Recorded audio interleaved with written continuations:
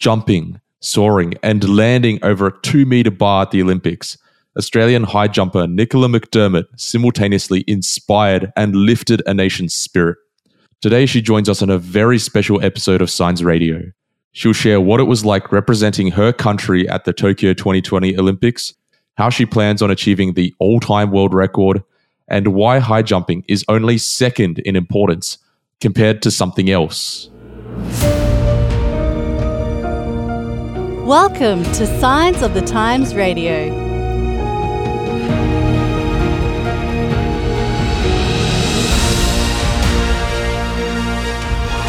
Well, welcome back to another week of Signs of the Times Radio.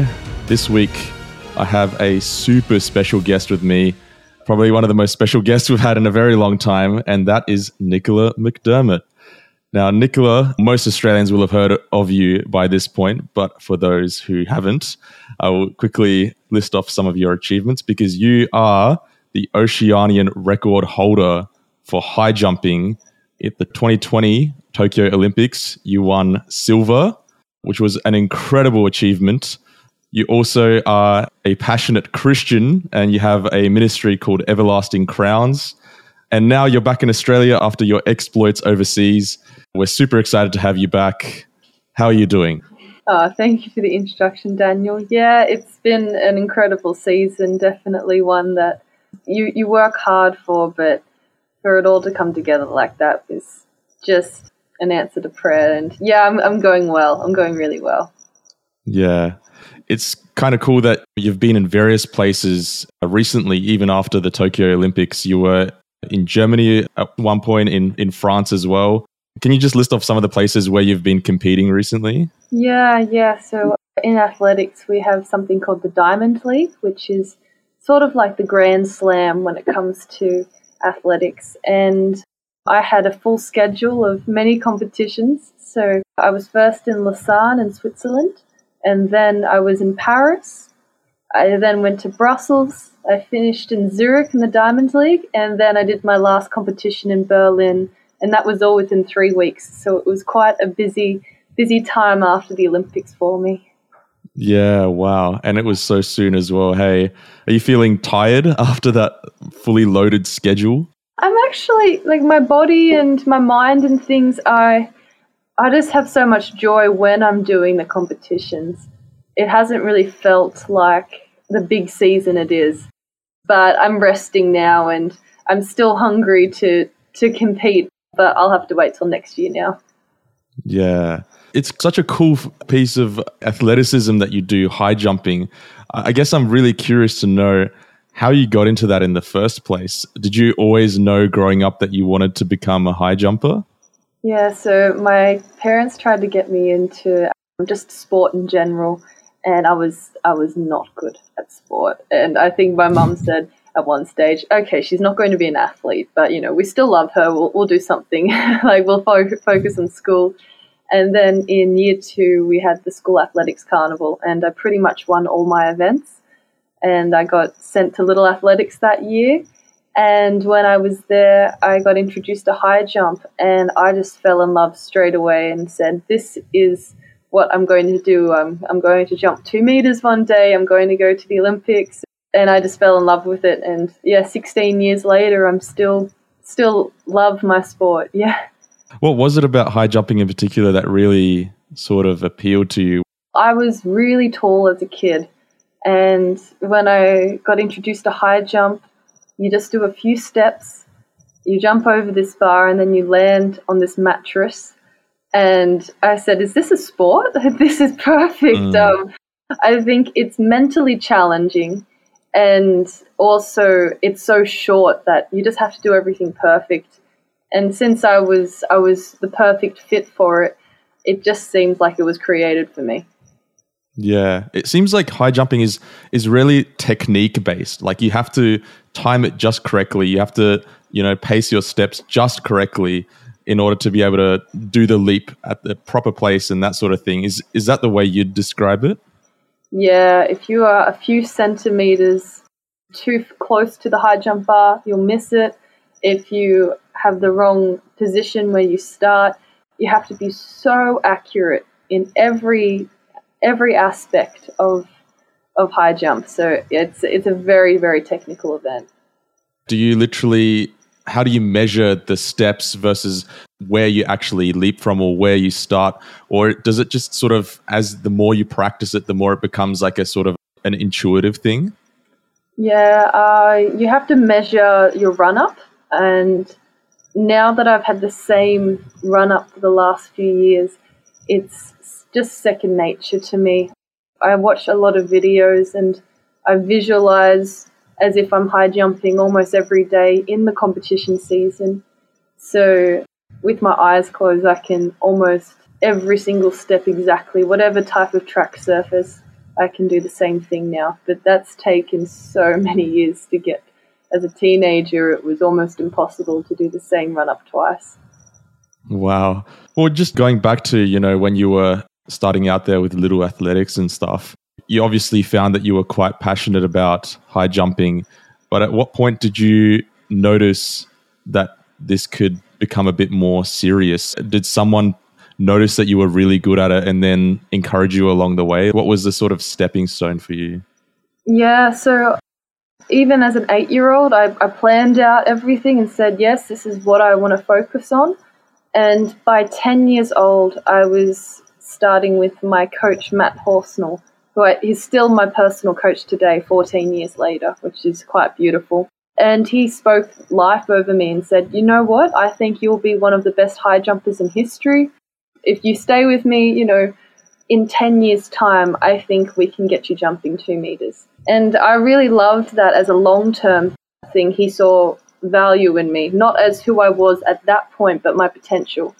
And that made it really easy to do some of the harder training rather than comparing myself to other young athletes at the stage, because I was never a national champion or the very best in school, but I was committed. And it took 14 years, not 10 years, but we've been able to create history together because we had that long-term aspect, and he never stopped believing in me.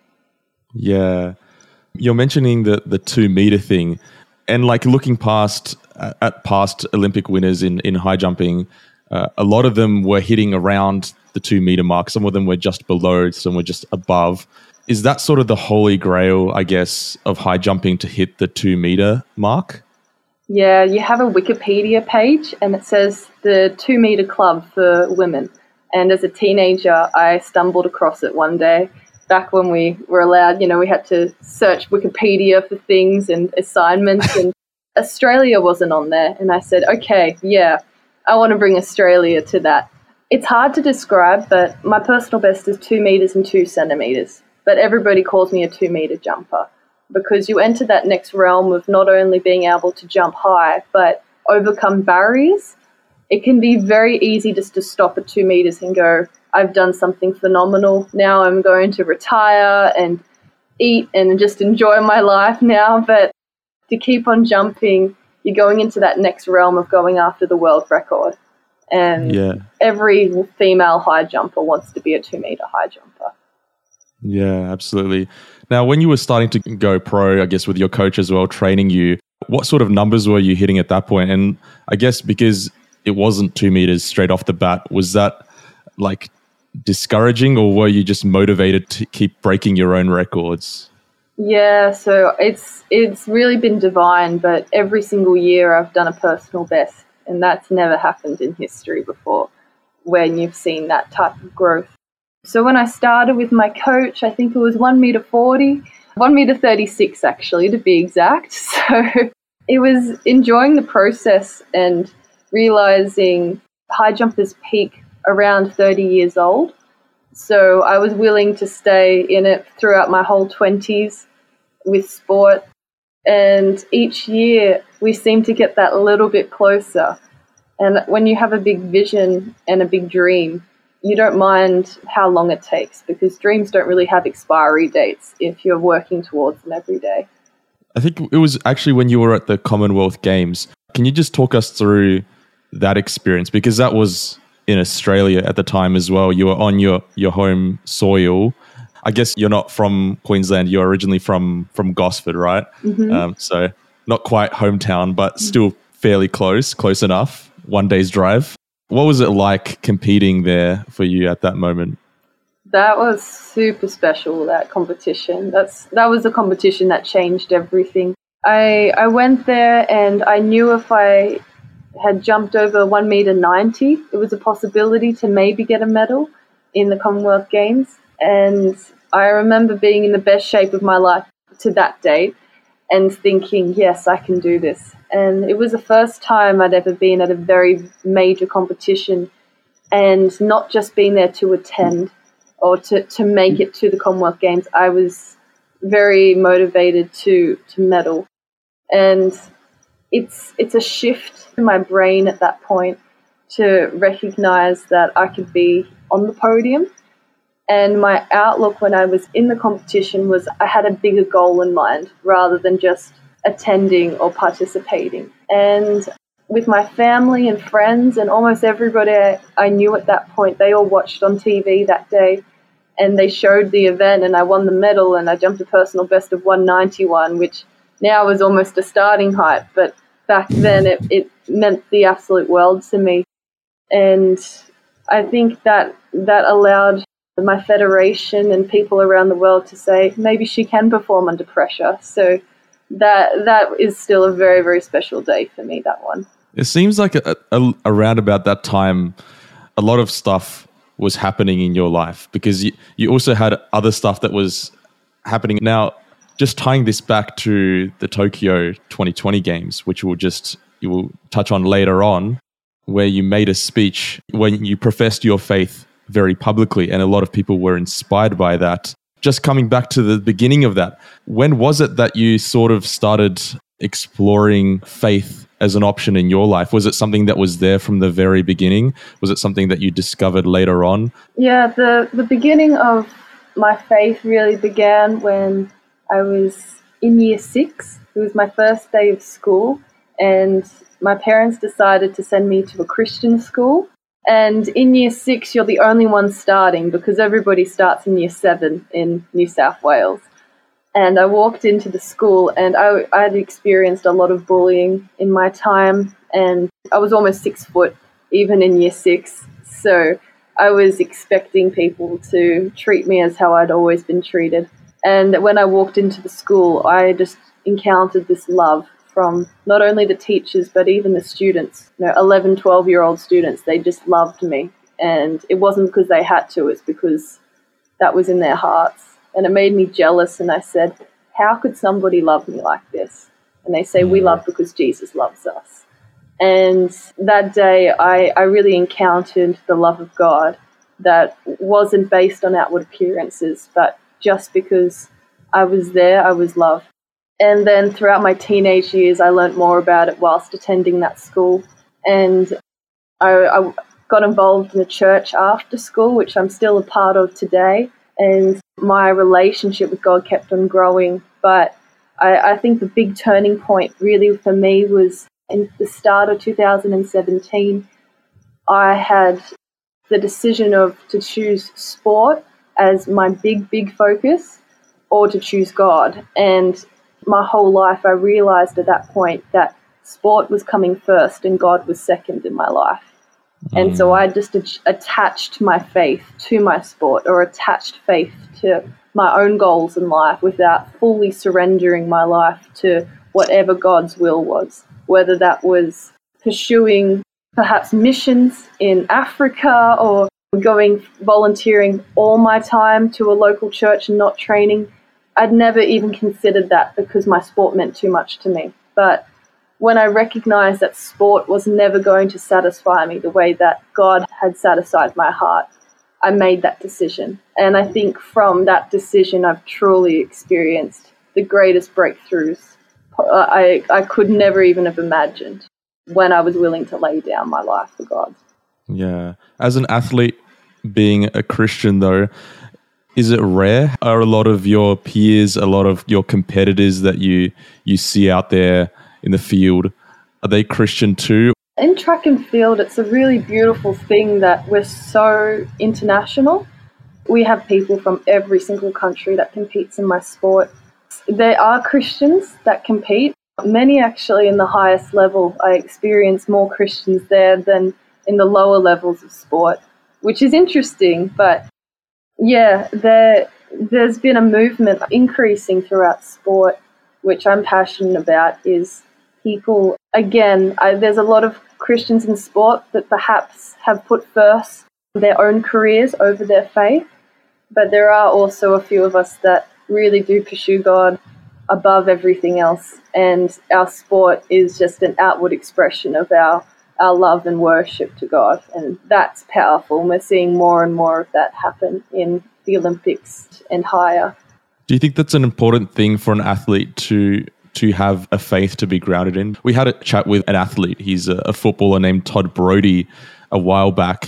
He used to play for Sydney FC and like in the Australian youth setup and stuff. He noticed that loneliness and the feeling of isolation was really common amongst athletes. In fact, that's why he joined this group called Athletes for Christ. Is that something you're observing amongst these people who are athletes? Loneliness, isolation, those sorts of feelings, being in the limelight, but then not really having anyone there as a support network. Are those common things? Yeah, I think there's even more issues that come with being an athlete. We experience people idolizing us to the point where they almost put their worship in us, which humans have never been made to be worshipped. And then we have people that we could be putting our whole lives on the line to represent them, and they don't even recognize our efforts. We experience the most extremes in life, from the luxuries of having millions of people watch us on TV to the next moment people leaving us abandoned in an airport because they forgot to pick us up after a competition, and we don't have phone numbers or contacts in that foreign city. And I think the highs and lows of the sport can not only affect mental health, but every kind of facet of life, with being away from family and friends and security and comfort. If you don't have that faith that grounds you and makes a firm foundation like a rock, usually it overcomes most people. And I think athletes, the mentality and the things that happen outside of the sport is probably the hardest part of our job, rather than just performing. Can you just sort of describe what your life is like, I guess, for us who are sort of uninitiated? So obviously we're talking right after you've just come from a whole bunch of competitions, including the Olympics. What would a yearly cycle look like for you? Is there like a period of months between competing and then back into competitions for a certain block? You just mentioned before we started talking that you're studying at university as well. So I don't know how you fit all of that in, but what does your life look like on a sort of a daily basis, I guess? Yeah, so we have seasons. So usually as an Australian athlete, I'm even separate to my competitors because I have to travel overseas in order to get competition. But usually between the months of May to October, I'm not in the country. I'm usually overseas competing. And then from November to April is when I'm in Australia. And I have to compete in around February, March, April for a few competitions in order to qualify for the international season from May to October. And when I'm in Australia, I'm surrounded by my community and my friends and my family, but I'm doing very, very hard training sessions. So I'm always tired in Australia. People only see me for about two weeks of the year where they're, I'm able to do normal things like go for walks with people and enjoy birthday cake and things. But then the strict training begins. And when I'm overseas, I don't train as hard because the hard work is done, but then I'm competing more. And the competitions require lots of my mindset being fixed on high jump. So I'll be in the most beautiful places and cities in the world, but I'm in a hotel in a stadium. That's it. Even before quarantine. Even before quarantine was a thing, if you saw my passport, you'd say, wow. But in the reality, I am very, very well acquainted of just staying in my room all day and knowing how to entertain myself.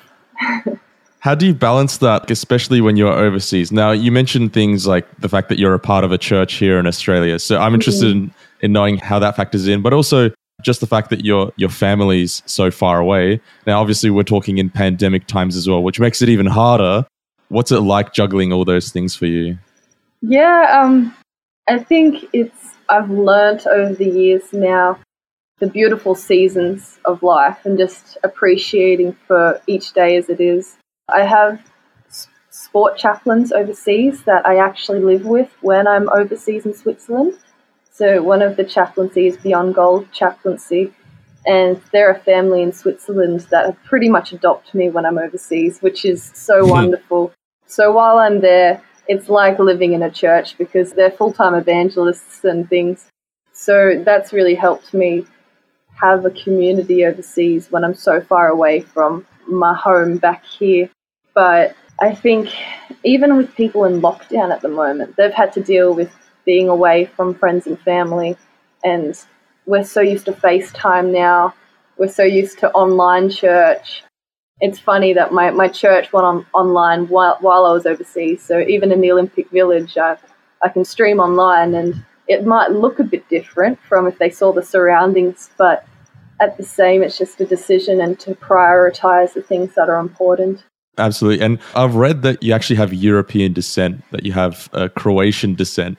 Now, because it seems like you're in Europe quite a bit, do you feel at home? Like, you were born in Australia, obviously, but do you still have any family over there? Like, do you have any family heritage that sort of makes you feel like it's a second home over there? Yeah, my mum's side of the family, they are all in Croatia. But unfortunately, I haven't been able to see them the last few years because it's just so demanding my sport.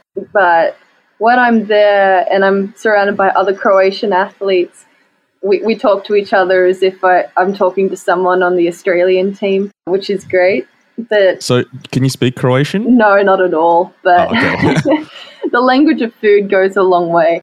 But I think, yeah, when I'm in Europe, in a funny way, it almost does feel like my second home now because, yeah, I know I've been on the circuit now for so many years that I know what it's like to be able to thrive in that community. And, yeah, it's normal for me now. Yeah, absolutely. Now, I just want to hone in onto the Olympics because that is the sort of the big story. Now, obviously, for all of us who are back here at home while you are away, about to get ready for the Olympics. Obviously, I'm not sure if you caught the tail end of it, but, you know, a large part of the country went into lockdowns.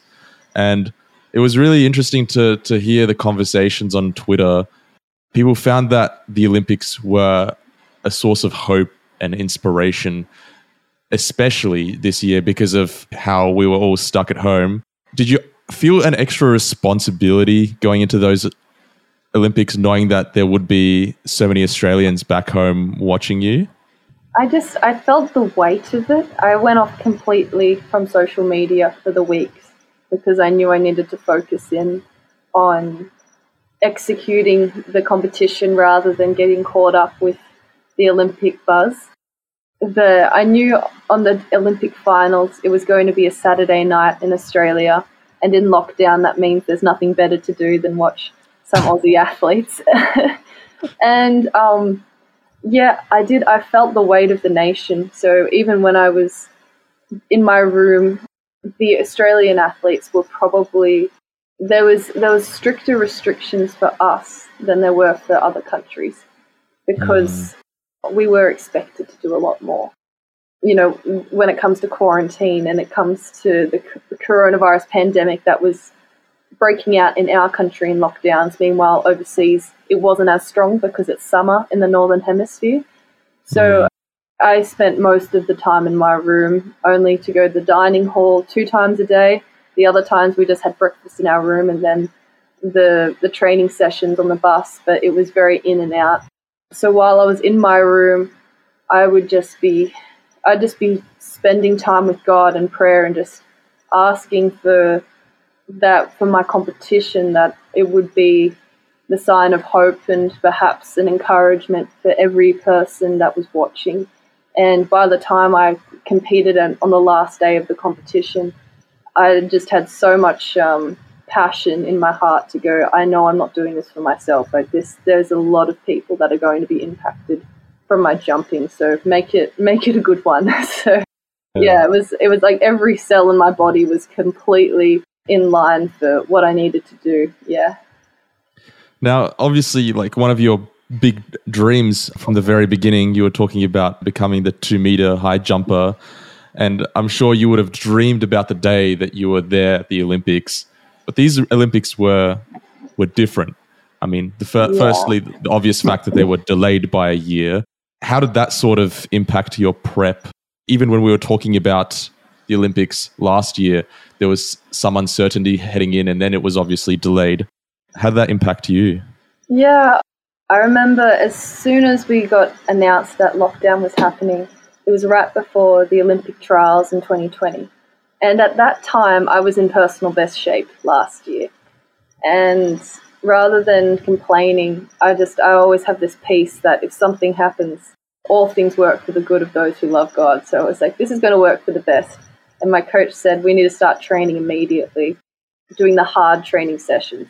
Usually this time of year, I've already done my hard training sessions, but we knew we needed to ramp it up just in case lockdown happened more in Gosford, more strict, and I wouldn't be allowed to train at all. We just didn't know what we were expecting. So I did some of the hardest training in my entire life, every day, hours and hours and hours of training. And I think that was really helpful for me because I was still able to work towards that big goal of mine. And the Olympics got postponed, but we knew that we weren't just doing it for one Olympics. It was a process, and we'd committed to not only be able to jump 2 meters, but to do the best that I possibly could be, because who knows, maybe there's a world record in me. So we just kept on training with this bigger outlook. And by the end of last year, I was so thankful that it was postponed because I saw that I was in even better shape. And then that allowed me for this year to be, just to be even more prepared. I think I wouldn't have gotten a medal if it was last year. So I'm actually very thankful that it worked in my favor to be postponed. Wow, what an interesting point, and absolutely very cool that maybe it was on God's time, I guess. Were you sort of hitting the 2 meter mark in training? Like, what was the first moment you started hitting that mark and you sort of saw that as a possibility that you could start doing it in competition? Was there a particular moment when you knew? So this is fun. In training, my personal best is 1.86 m. I've never ever jumped higher in training. Really? Because, so I do high jump only 1 day a week, and that's only for 9 months of the year that I actually jump. And the reason why we do that is the amount of training I'm doing in a normal week is way, way more than what I'm doing when I'm competing. And in my head, what I love is that my personal best, that's my starting height usually for competitions. So when I'm in a competition, it's purely faith because I can't rely on my training, because my training only gets me to the point where I know my runner, I know how to jump, but there's no way of practicing those heights. So it was always visualizing in my head. And even when I'd take out the clothes for washing and my clothesline is 2 meters tall, and I'd sort of look at it and go, oh yeah, I think I can do this. Right before I jumped the 2 meters for the first time in April, I'd attempted 2 meters 3 times in 3 competitions.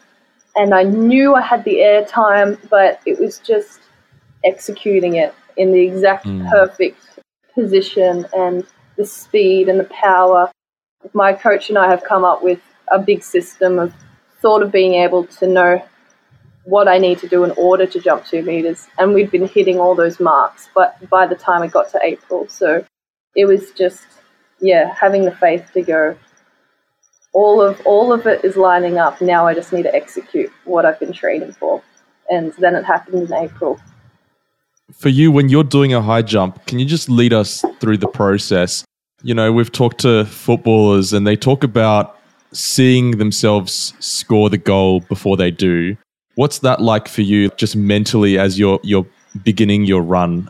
Do you sort of visualize yourself doing it? What's it like? Yeah, so I'm quite renowned for having a notebook in competition, and I train 6 days a week and then I have a 7th day off. And during the week, one day I've got a spare page in my notebook, and usually that time is just spent dreaming about, okay, like let's visualize me jumping over 2 meters or 205 or something.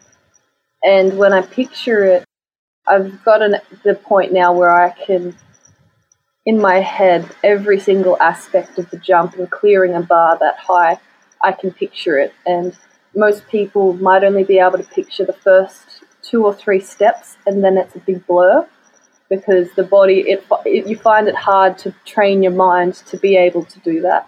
So in that time when I'm visualizing, I might just get a picture of my takeoff or my position or something that in my head really helps me remind myself of where I need to be and what I need to do. And then I draw it in my notebook.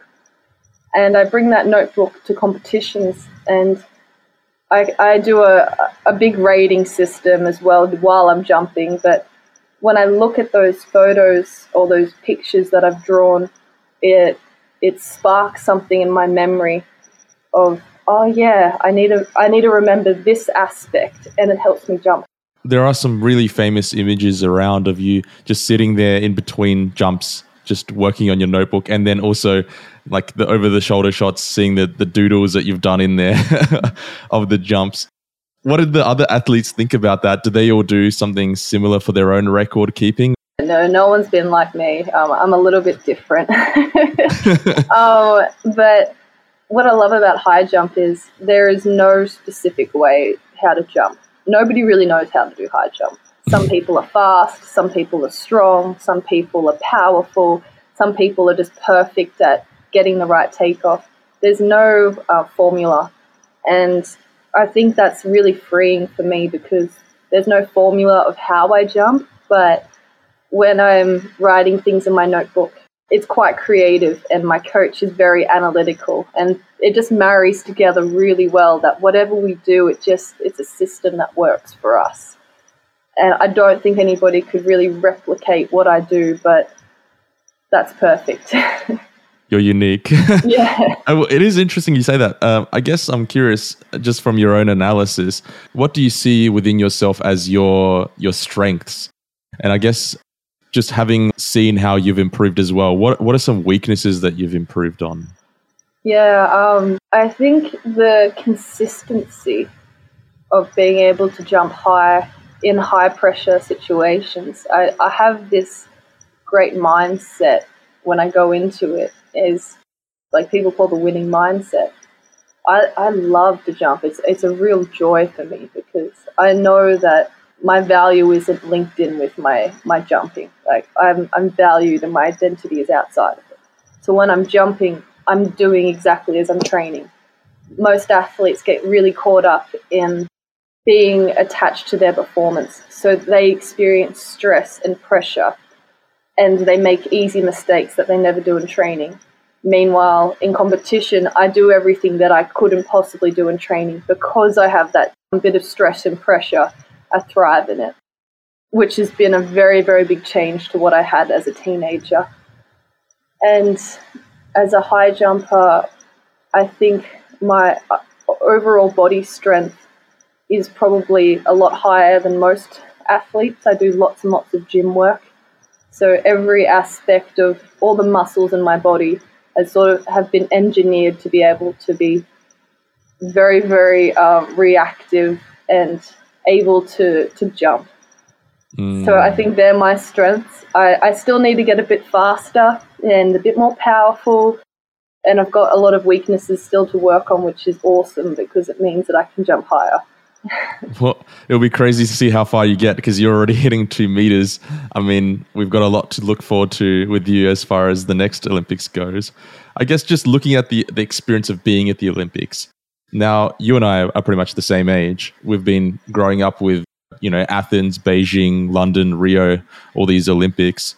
One in particular, I guess, is the 2000 Olympics in Sydney, which would have been, close to where you were, I guess, growing up. Did you ever have the chance to go out and check it out? And I guess then even if not seeing the Olympics on TV, how did that compare to the experience of arriving there in Tokyo? Yeah, unfortunately, I was a bit young and I didn't go to the Sydney one. I remember watching the Beijing Olympics with mum and dad on the couch and seeing Usain Bolt. And my dad guessing, he'd say, the tall one, he's going to win. And then he just broke the world record in 2009, which was great. Watching the Olympics, I think it's really, really good watching it on the TV because you can really appreciate the performances. When you're there, there's so much going on. There's a lot of activities. There's a lot of media coverage. It's like being at a birthday party, but there the whole time. Like there's a lot of friends. There's a lot of free stuff. Like it's a bit of a whirlwind. But if you go in with a big vision, it's great. It's perfect. If I'm there purely for competition, in a sense, everybody could potentially do a personal best, the best competition of their life, because you have your whole nation supporting you. You have every bit of food you could possibly want in that food buffet. You have physiotherapists. You have the best track and stadiums in the world, the best competitors in the world. You're wearing your Australian kit. Usually it's good weather. Like all the factors are just lining up perfectly. And when you keep grounded and you don't get too caught up in all the external things, you can really thrive in an Olympics. Was it weird this time around because there was nobody in the stands? Did that help or hinder you, do you think? I love a crowd. So if it was a full stadium, like I do a big clap while I'm jumping and rev up the crowd. Yeah, I love it. So this time in the finals, there were a few people in the crowd that were allowed, and that was enough for me. Even if there was nothing, like there was no seats filled, I had so much passion in my heart. I didn't need any external support. I had it all in my heart already. But yeah, I think for the next Olympics, if it's a full stadium, maybe that's a gold medal instead of a silver. I don't know. Maybe that would have been the extra little bit, hey? Yeah. Now, as you were going through your sort of heats there, can you just talk us through that process? Did you feel very confident going through that? Did you feel focused and determined that the finals was going to be on the cards and even a medal potentially? Yeah, I felt like I was in a gold medal position. And I now realize that's the mindset that you have to have for everything. So in the finals, I was quite analytical. So every jump, it wasn't, oh, phew, I made it. Okay, maybe I can jump the next one. It was, of course I'm jumping it. Okay, you've jumped it, but you can do this better. And get a feel for the surface, because in the final in 2 days' time, you're going to have this perfect. So that was really, really good. And I didn't miss one bar in the qualifying, which was great too, because I had so much vision for the forward. And I think I'm repeating this a lot, but I had this good vision and this big goal. So this was a stepping stone. This wasn't the high point. And even if I didn't qualify through to the finals, I don't think I'd ever regret having that big vision in mind. Wow. Now, obviously, you're going to say the final there, but were there any other moments that stuck out for you as being part of the Olympic experience where that boosted your confidence or that you felt like you could do this? Yeah, my best friends and family, they all put together like a big video just talking about how much they believe in me and that they've been on the journey for the past 16 years as I've been having these dreams. And I got that video a few days before my qualifying, and it really that was a very, very big encouragement for me, as well as seeing people that I know and my friends, even from all the different countries that I've grown up with, and they were getting medals. And so it was possible. It wasn't this impossible feat. I was seeing people that I'd grown up with that were just the same level as me, reaching those new realms, and that was a great encouragement to be in that environment. Yeah, absolutely. Now, come the night before the final, which you qualified for, Was there anything different that you were doing just to prep yourself for the big moment? And even going into, being there at the final, what was going through your mind? Yeah, I remember that night was a very, very quiet one. All of the people in my apartment were out, so I had Kelsey, who was competing in the finals, and she got the bronze medal that day, and my other two roommates were already leaving. So I could just have the whole place to myself, and I didn't really have many calls. I just spent time in reflecting just what this meant and preparing myself and just writing down also the doubts that I did have. I remember writing my notebook. I'm like, God, what if it rains? What happens then? What happens if my shoes break, or what happens if I wake up and everything's sore the next day? There was all of these things, and the more time I spent alone in my room, the more I realized those doubts were just so insignificant. The rain's not going to undo 16 years of training. And my shoes had done 10 competitions. The 11th was going to be just as good. And, it gave me time to really, I think, to quiet myself and just see what was inside my heart and what was inside my mind that was potentially not going to help me, and able to prune the things that need to go, so that by the time I was in the stadium I was ready. Because everything that you do in secret, every bit that's inside of you, when you're on that platform and you have the entire world literally watching you, especially with the camera zoomed up, if there's just the slightest doubt, that's going to show, and that can potentially derail everything that you've been doing. So I think that was definitely a strength to do that right before the big one. Now, you're there on the day at the stadium, it's the final, and you're going to go for it. Can you just walk us through what was going through in your mind? You were writing in your notebook as well. Did you say a prayer? Was there anything you did mentally to help yourself prepare for that moment? And then obviously doing the jump. How did you manage to jump so high at that moment? I think all the hard work's done. It was already done in the months leading up to it. So nothing that you could do in that moment can undo everything that you've done. And I had this winning mindset that I was going for the gold and not settling. I'm like, silver wouldn't do, bronze wouldn't do. And that was a really good mindset to have, because as soon as I jumped 2 meters, I was in the bronze medal position. And you can go, Olympics medal, my first medal at the Olympics, and then just switch off. But, in my head, I said, like, it's gold. Like, you have to go for gold. And that really helped me, I think, get over the national record of 2:02, because the 3-time world champion and now Olympic champion, she got over 2:02. And it was just so cool, because as soon as I saw that she got over 2:02, I said, you're going to get over 2:02 today, because I had so much passion in my heart. And my high jump it's a gift that's given to me, because nobody really knows how I jump this high. I just do.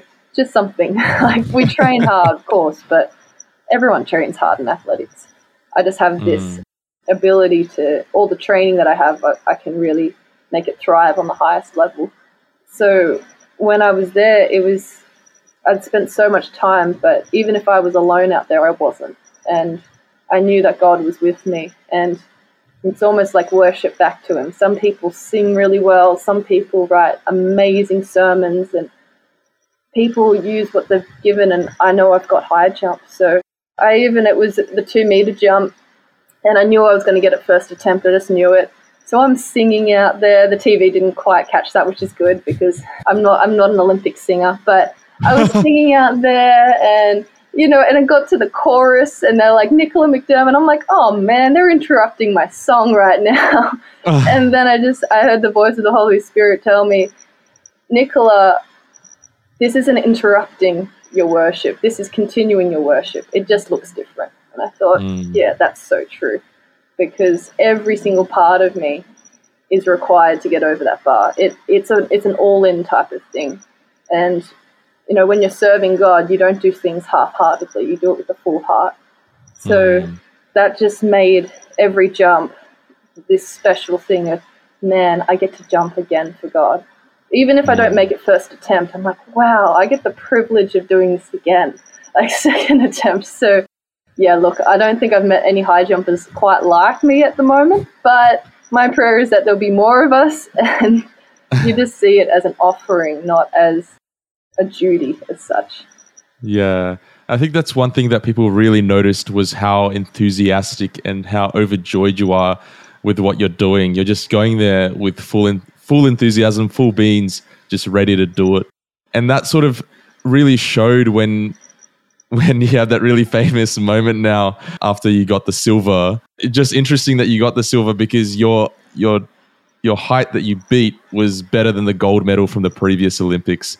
Unfortunately, in this case, you were just pipped by Maria from Russia, right? Who just managed to get a little bit higher than that, but still an incredible achievement nonetheless. What were the emotions that you were feeling as you'd found out that you'd scored a silver medal at the Olympics? Yeah, I see photos of it, and it was a bit of a whirlwind. I can't really put into words just how emotional the whole thing was, because I had years leading up to this moment, and I performed better than anybody expected of me. And my last attempt at 204, the bar was on until I landed on the bags, and I hit 202 harder than I hit 204, and it fell off. And so there's this photo of me, and I'm just like shocked. And then I fall on the bags because it's like, what? I almost cleared 204. Okay, I knew 202 was there, but what? And then, so you have those moments. You really want to attempt 204 again because I think I could get over that, which is just like that change. That's huge. Like that's so high. And then I got off the bags, and I'd been keeping it all together and keeping my excitement and the pressure and things, and then I just burst into tears. And you have literally at that moment, then it just sort of hit me of how many cameras were around me. I had about 16 TV cameras in my face as but like on wrinkles on every I didn't even know my face could wrinkle like that, Daniel. Like it was and I just hugged all the girls, and I felt like I was a toddler. Like I was like, where am I? What am I doing? Like that's crazy. I just want my mum and dad. Like it was this big thing. And then I hugged my coach, and he gave me the Australian flag, and I had this speech on my heart really about stadium events and things. And I was going, like, if I was the gold medal winner, I was really going to use that platform to share about it. And then in my head, I'm thinking, is silver good enough to share something like that? I'm like, yeah, you should, because it's on your heart. But anyway, and then I could hug Maria, and I just said, I'm like, you have earned this gold medal. Like, you have done so well. And she's bursting into tears. I'm bursting. Like, it's emotional. It's overwhelming. It's wonderful. And then the small crowd that was there are cheering you.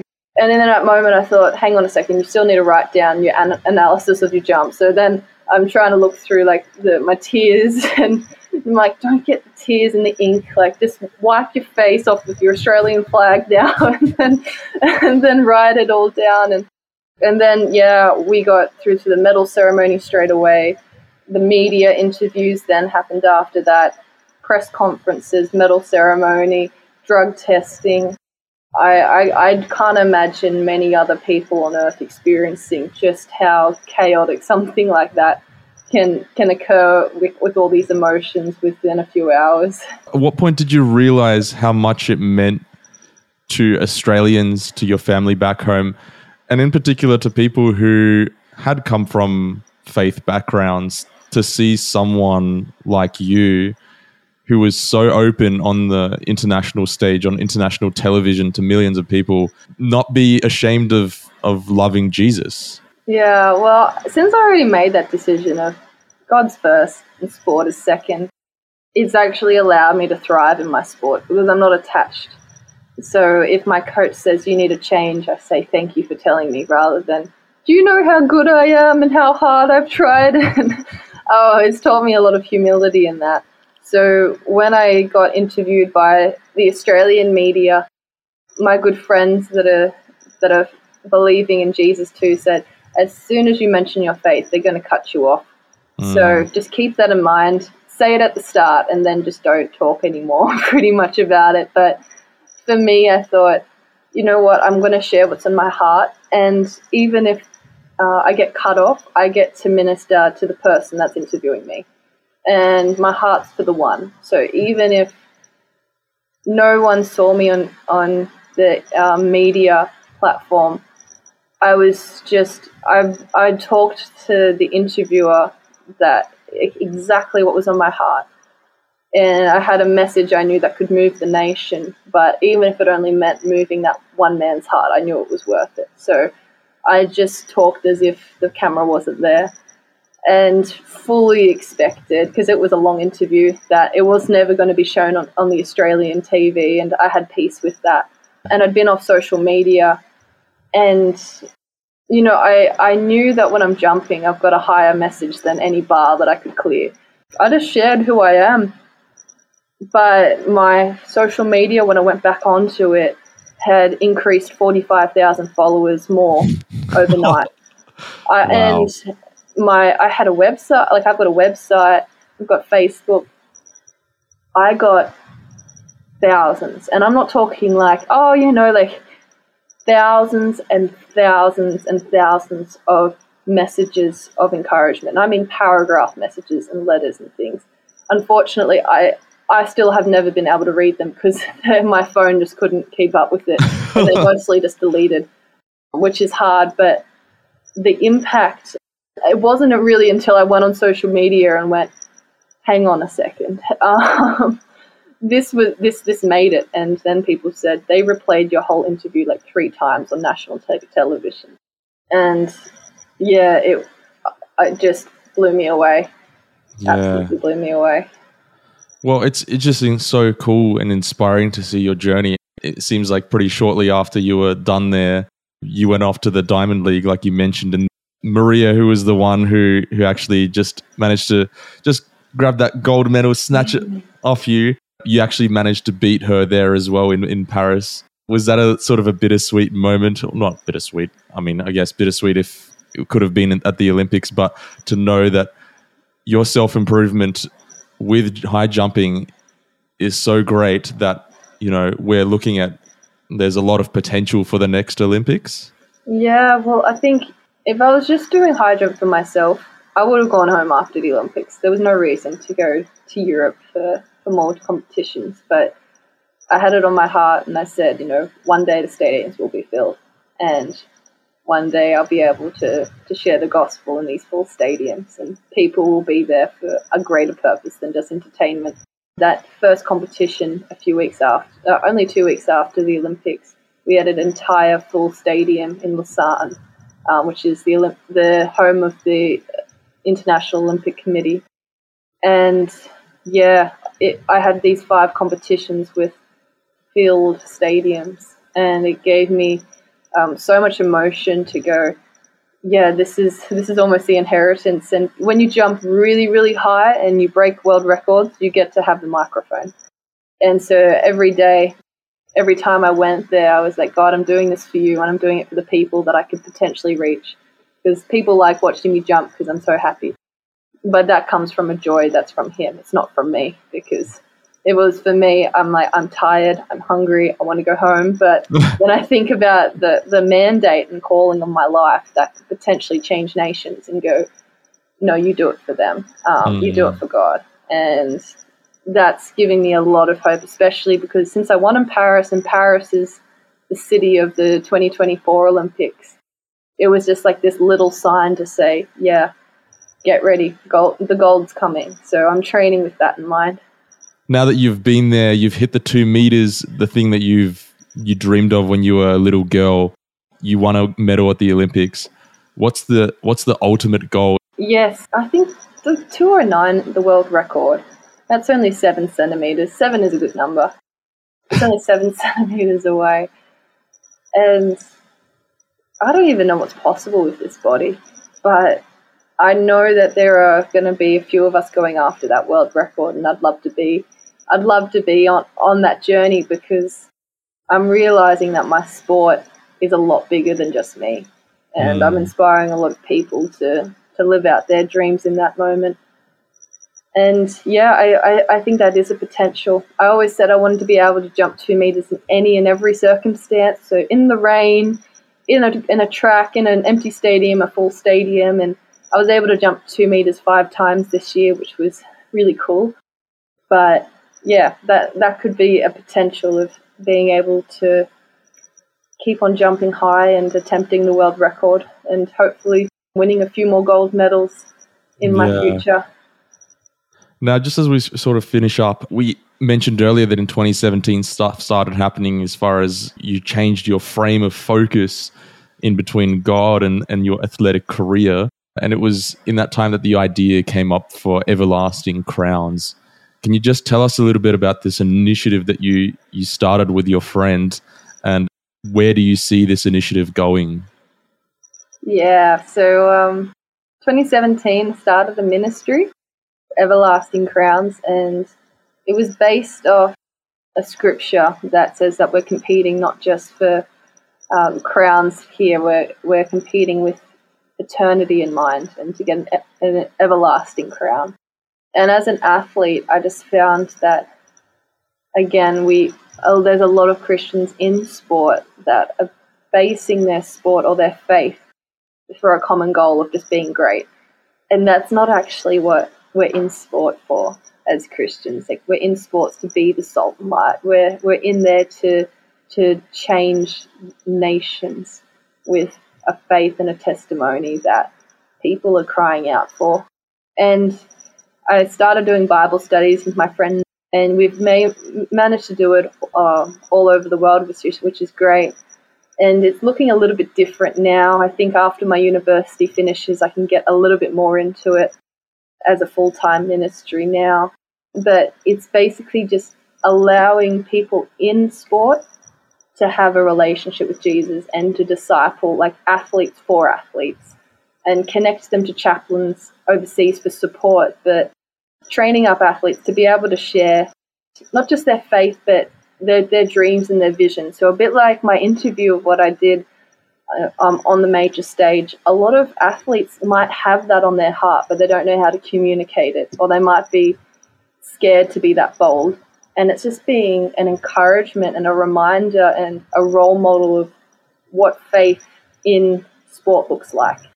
So yeah, that's the ministry that we're in, and we've got athletes all over the world that's involved, and I'm excited for the development over the next few years of what that will look like, and maybe reaching athletes in the grassroots levels, and even across Australia. I have it on my heart to start equipping believers in every sense that we have athletes in churches that are supported, even if they're far from home, and a community that just encourages them to be the best that they can be in faith as well as in sport. Well, Nicola, you definitely are a shining light amongst your friends, your family, your peers, your competitors there. Absolutely incredible stuff that you're doing. You really are a shining light for this country, and we're very proud of you. I would just want to affirm you to continue doing what you're doing, and we're going to love watching your journey, that you're smashing these heights at the age of 24. And then, like you mentioned, 30 seems to be the peak, and you've already achieved so much just now. I was so excited to see where it goes from here. Nicola, thank you so much for joining us on Signs of the Times Radio. Oh, thank you so much for having me. Today's episode was based on an article appearing in this month's Signs of the Times magazine. A subscription is just $26 for 11 issues a year. To find out more, visit signsofthetimes.org.au in Australia or signsofthetimes.org.nz in New Zealand.